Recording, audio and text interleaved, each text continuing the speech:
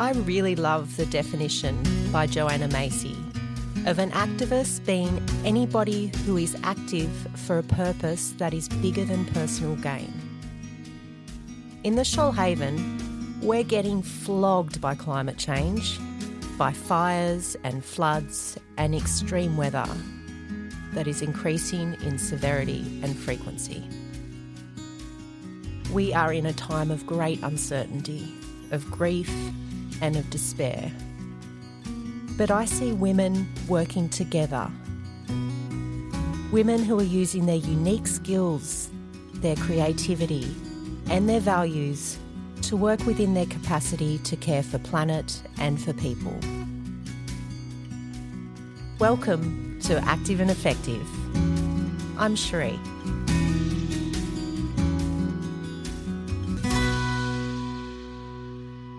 Walawani Naga, Takisa Frank Banaga, Aboriginal Guyanja.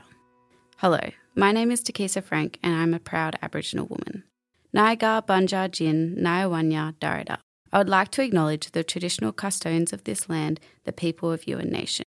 Naiga Banja Biya Yin Bagungayin, Bugiya Banawe Babunja, Yuin Wanana Yahweh Nawe. I would like to pay respect to elders both past and present, and extend that respect to any other Aboriginal people listening to this podcast. Today I'm going to be talking with Tanya, and Tanya is a friend of mine who I first met around the Manana Matters campaign, which was to protect unburnt bushland from inappropriate development. And Tanya and I bonded at the fence line. There were contractors that were installing a fence around this precious piece of bushland, and we were doing whatever we could to delay them in a non-violent manner. And I got really angry at a community member who had deliberately destroyed my signs, and Tanya put me in her car. She sat me down with a container of cashews and some water, and I wasn't allowed out until I'd calmed down.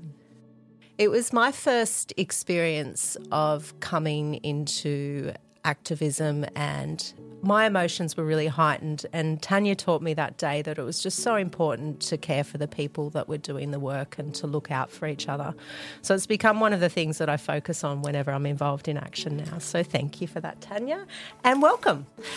I'm beyond happy to be here. It's a great honour. Thank you for choosing me. Yes. So Tanya is one of my wonderful author friends, and Tanya has only recently become an author, and we've been involved together in lots of organising and participating for events around Manana Matters, and one of my favourite ones was the launch of Tanya's book.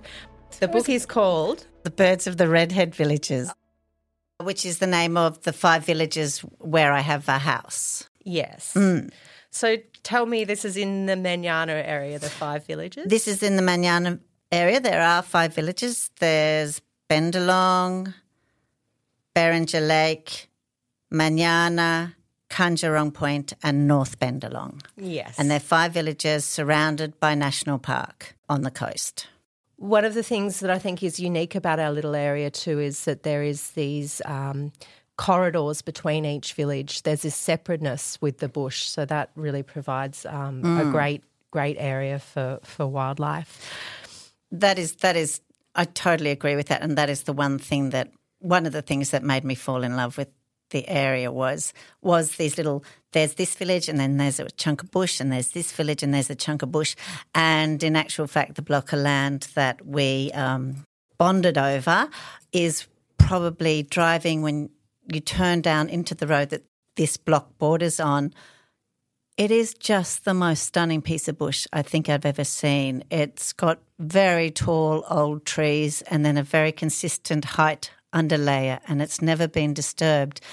And there's something about when you drive through there all the time, the quality of light, what you're looking at is stunning. I never even stepped foot on this block of land. For me, it's only just driving past it and how I feel about it as I drive past. I relate to that so much because I feel like I'm in relationship with firstly Bendalong Road, which has been absolutely slaughtered from the fires. So that has shifted the way that I feel coming along that road. But definitely as we drive past that bush, there's a holding, and it feels like we are travelling through the bush as we come into our homes. So it's really important.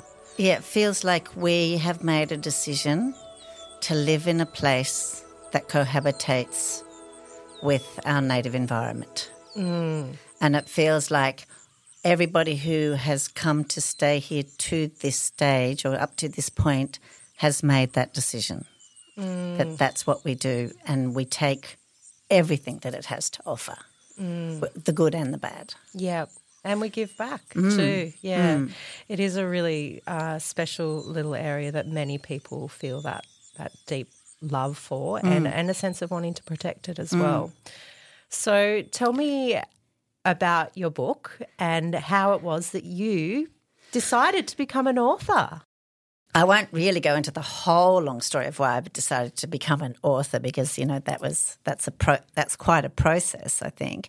But I think the reason I decided to do a book is that we live in this country, on this land, and we know very little about it. We build our houses, we plant our gardens, we build our schools, and we know very little about the plants or the animals or the birds or anything that we share this space with. And I felt I've been an avid bird watcher. I say avid bird watcher, but what I mean is I will walk into my garden and go, oh, there's a bird.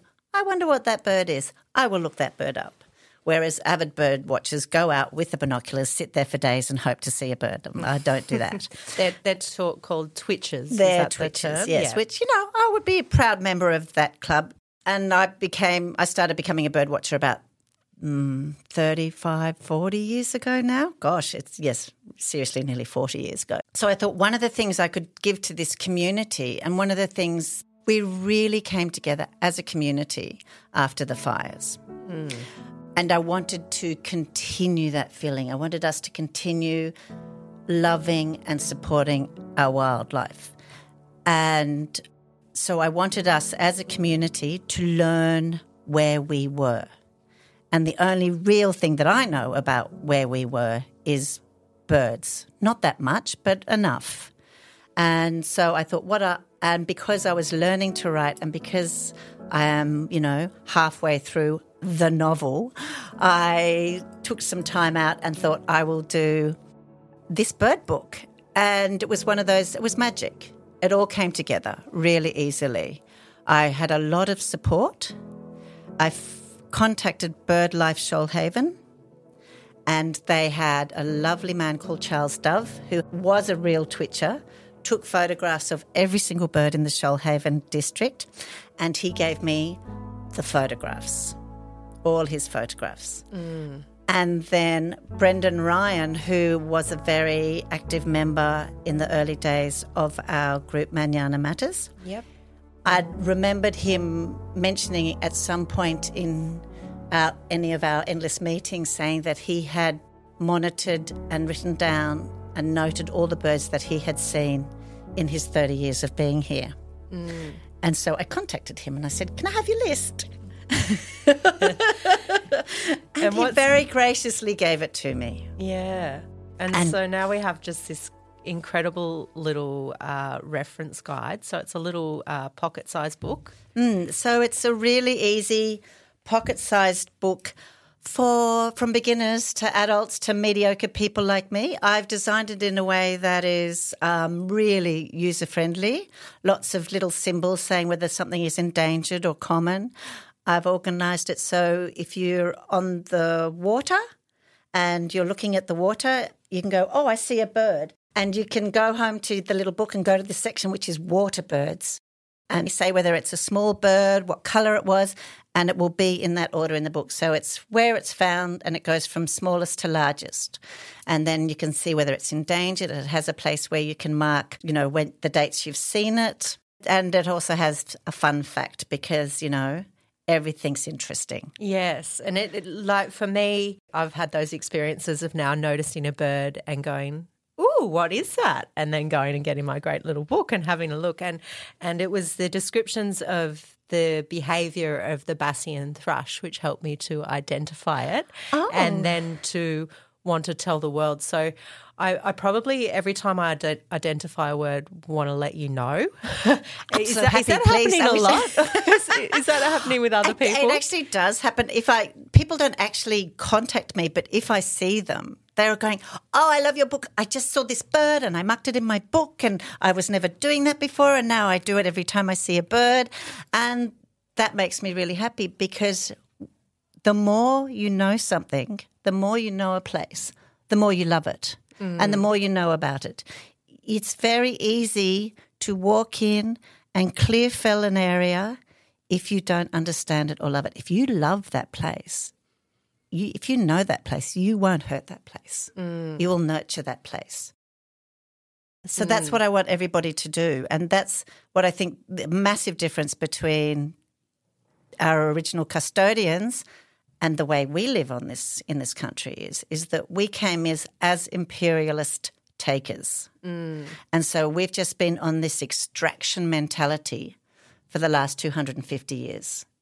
And the original custodians love their place, a part of their place. They wouldn't hurt their place. And it's a very hard concept for us as Westerners to understand. We love our house and our garden, but it stops there. Yeah. I love, so I'm a permaculturist and I love that we speak of an ethical responsibility to protect the forests around the home.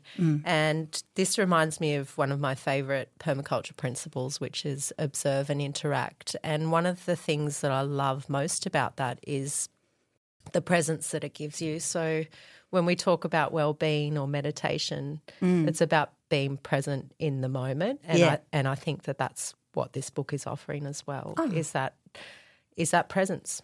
Thank Being you. really present in your environment and noticing the little things, which I think is just such a key for being in the moment. Absolutely. Yeah, I heard some really amazing little stories too last Christmas about this book being bought for grandchildren from grandparents with binoculars and that they would go on the adventures and fill out the book together. So, I thought that was just such a beautiful thing that was coming together, grandparents and grandchildren going out and observing where they are. And I also think that it's really interesting from, a citizen science perspective. It's the book becomes a record as you're able to write down where you've sighted the birds. So I'm interested in what you think, or what role you think that citizen science can play in conservation. I think it's vitally important. And I was thinking about that phrase, citizen scientist, a lot over the last few months, I guess. And I just started to think, isn't that interesting? That's the way we call it. We call it citizen science. Original custodians will call it knowledge. But we have to call it citizen science. And I think citizen science is vitally important because the more people engage, as I said a moment ago, the more people engage with their area and understand their area and learn what is there. We don't know. I mean, there are very few people in Australia who could name 10 native birds in their suburb. Yeah. And let alone 10 native plants, which is even more tricky, or 10 native lizards, which is even more tricky, or I used to also breed and sell Australian native stingless bees. And when I started that process, I thought there was only this one type of bee called Tetragonula carbonara, which sounds like a delicious Italian food. But the more I learned, I realised there was actually 2,000 Australian native 2,000 species of Australian native stingless bees. I'm enamoured with the blue-banded bee. Oh, they're divine just little so things. divine. But yeah, I've been noticing more and more types, but I didn't realise 2,000. Yes, so it's 2,000. So I think citizen science is invaluable for feeding knowledge up the food chain to the scientists, but I also feel it's incredibly important for the person who's undertaking the citizen science, or the community that is undertaking. It's actually, I think that is its real value, is that it's it's understanding where we live. And I think for us to save this beautiful, vital, incredible, dynamic, diverse country, we need to understand more. That's the only way we're going to do it. We can love it and go, yes, we'll save that. We'll just lock it up and that's as much as I need to know, and that would be good. But I think at this stage we need to know more. So, yes, and as we know from an article that was published yesterday, Citizens Science has stopped the logging in the Styx Valley in Tasmania because they spotted greater gliders down there, which are an endangered species, and it is because of the Citizen Science. Yeah, that's happened in Talaganda and also in Shallow Crossing State Forest recently as well. So definitely for those reasons, for being on the ground where scientists can't be in this voluntary, and it's a voluntary practice. Doing that is incredibly important. So there's a lot of really great local work happening around citizen science at the moment. Manana Matters is going to have some things coming up. I'll definitely share some stuff in the show notes for this episode so that people can get in touch with organisations that are teaching people how to use citizen science in an effective way. Oh, I just would like to also acknowledge the citizen science that is going on with it is now called the hooded dotterel, but it was the hooded plover, which is a very highly endangered bird that nests on our beaches in the Manana precinct. And there's quite a strong volunteer group of citizens who go out and monitor and watch and mark and put fences up and protect these highly endangered little birds from humans, dogs, predators. There's some really vigilant people around the shorebirds in our area. Yeah. So, we'll link up to that as well. That's something that people can get actively involved in on their local beaches. Yeah. So this set of questions is something that I've been asking from everybody that comes along. So, Tanya, in regards to our local environment and climate change, in just a few words, can you tell me what has you fired up right now? Well, this is my favourite question, by the way. Oh, that's really interesting. I feel like I'm fired up about everything. I feel like I'm not contained in my upset or distraughtness. I think in the local area, it's definitely still about habitat loss.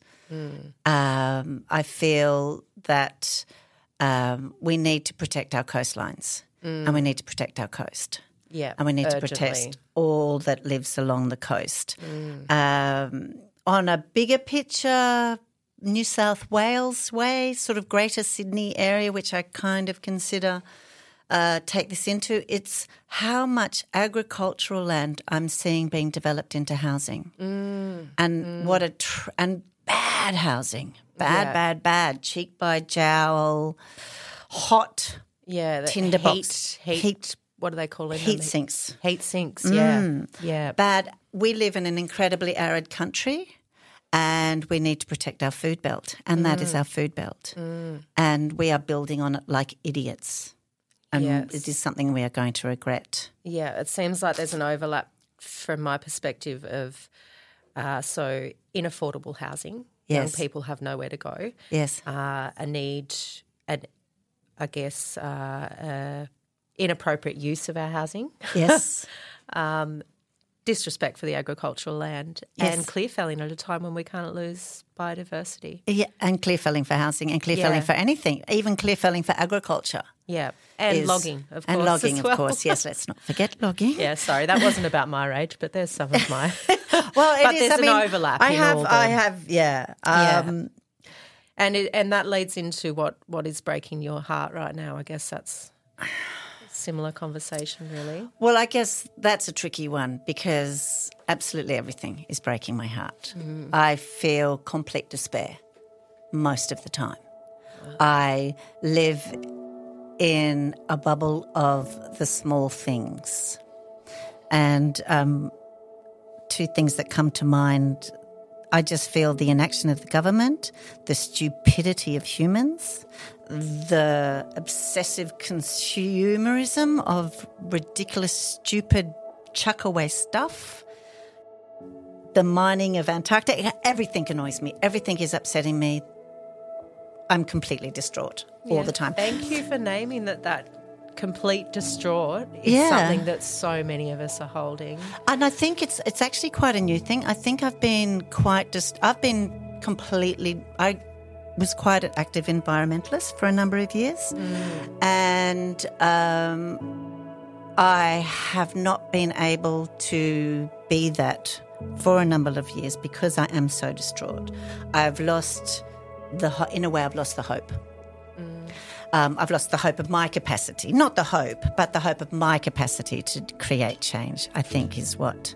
And that book is sort of my way of creating a little bit of hope.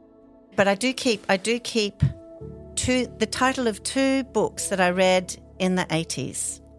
And one was a book by an author called Milan Kundera, and the title was, and it's really just the titles that I hold, and his is The Eternal Lightness of Being, which I just thought was the most beautiful title. And then it's a great title for a bird too, don't you reckon? What? The Eternal Lightness of Being. Yes. Yeah. Birds know how to be light. Yes. And the other title was an Indian author called Arundhati Roy, and it's called The God of Small Things. And that is what I do, is I look for the God in the small things. Beautiful. And that is how I get the joy. Okay. So that's, the next question was what's bringing you joy, and it's the God of small things. God of small things. And I'll give you an actual example if you like this morning, because I was sitting on my balcony or outside, which I do every day. I get up, I make a hot drink, and I sit outside and I drink my hot drink and look and see and observe what is going on. And this morning, it made me laugh so much. The little bees were landing on the little dandelion flowers, and the bees were so heavy, the dandelion flower was bending over to the ground, and then the bees would fall off because the dandelion flower had fallen over, and the bee would fall on the ground, and then it would pick itself up and fly off, and the dandelion flower would spring back up to its position, and then the bee would go and land on another dandelion flower, and it would bend over to the ground, and the bee would fall off, and then spring. It would fly such up. a great visual. And, it's those things. It's noticing that stuff. There's still so much joy in every little thing that I get. So big picture, small picture, amazing. Yes. And so the last question is what's bringing you hope? Oh, I'm sorry. I don't have a lot. Well, I would say that your book, teaching people to notice little things and be in the moment, is a source of hope for me. And I definitely relate to that complete overwhelm for where we're at. And I think that being present and noticing plays a huge role. And thank you for the gift of that book. So how can we get a copy of it? That's really easy. I guess you can go to the Mañana Matters Facebook page. No worries, and send us a note and we'll send you one, or you can contact me directly. Yep, we'll pop your details in the show notes. Okay, no problem. Oh, thank you so much for coming in, Tanya. Well, thank you so much for having me. It was heaven.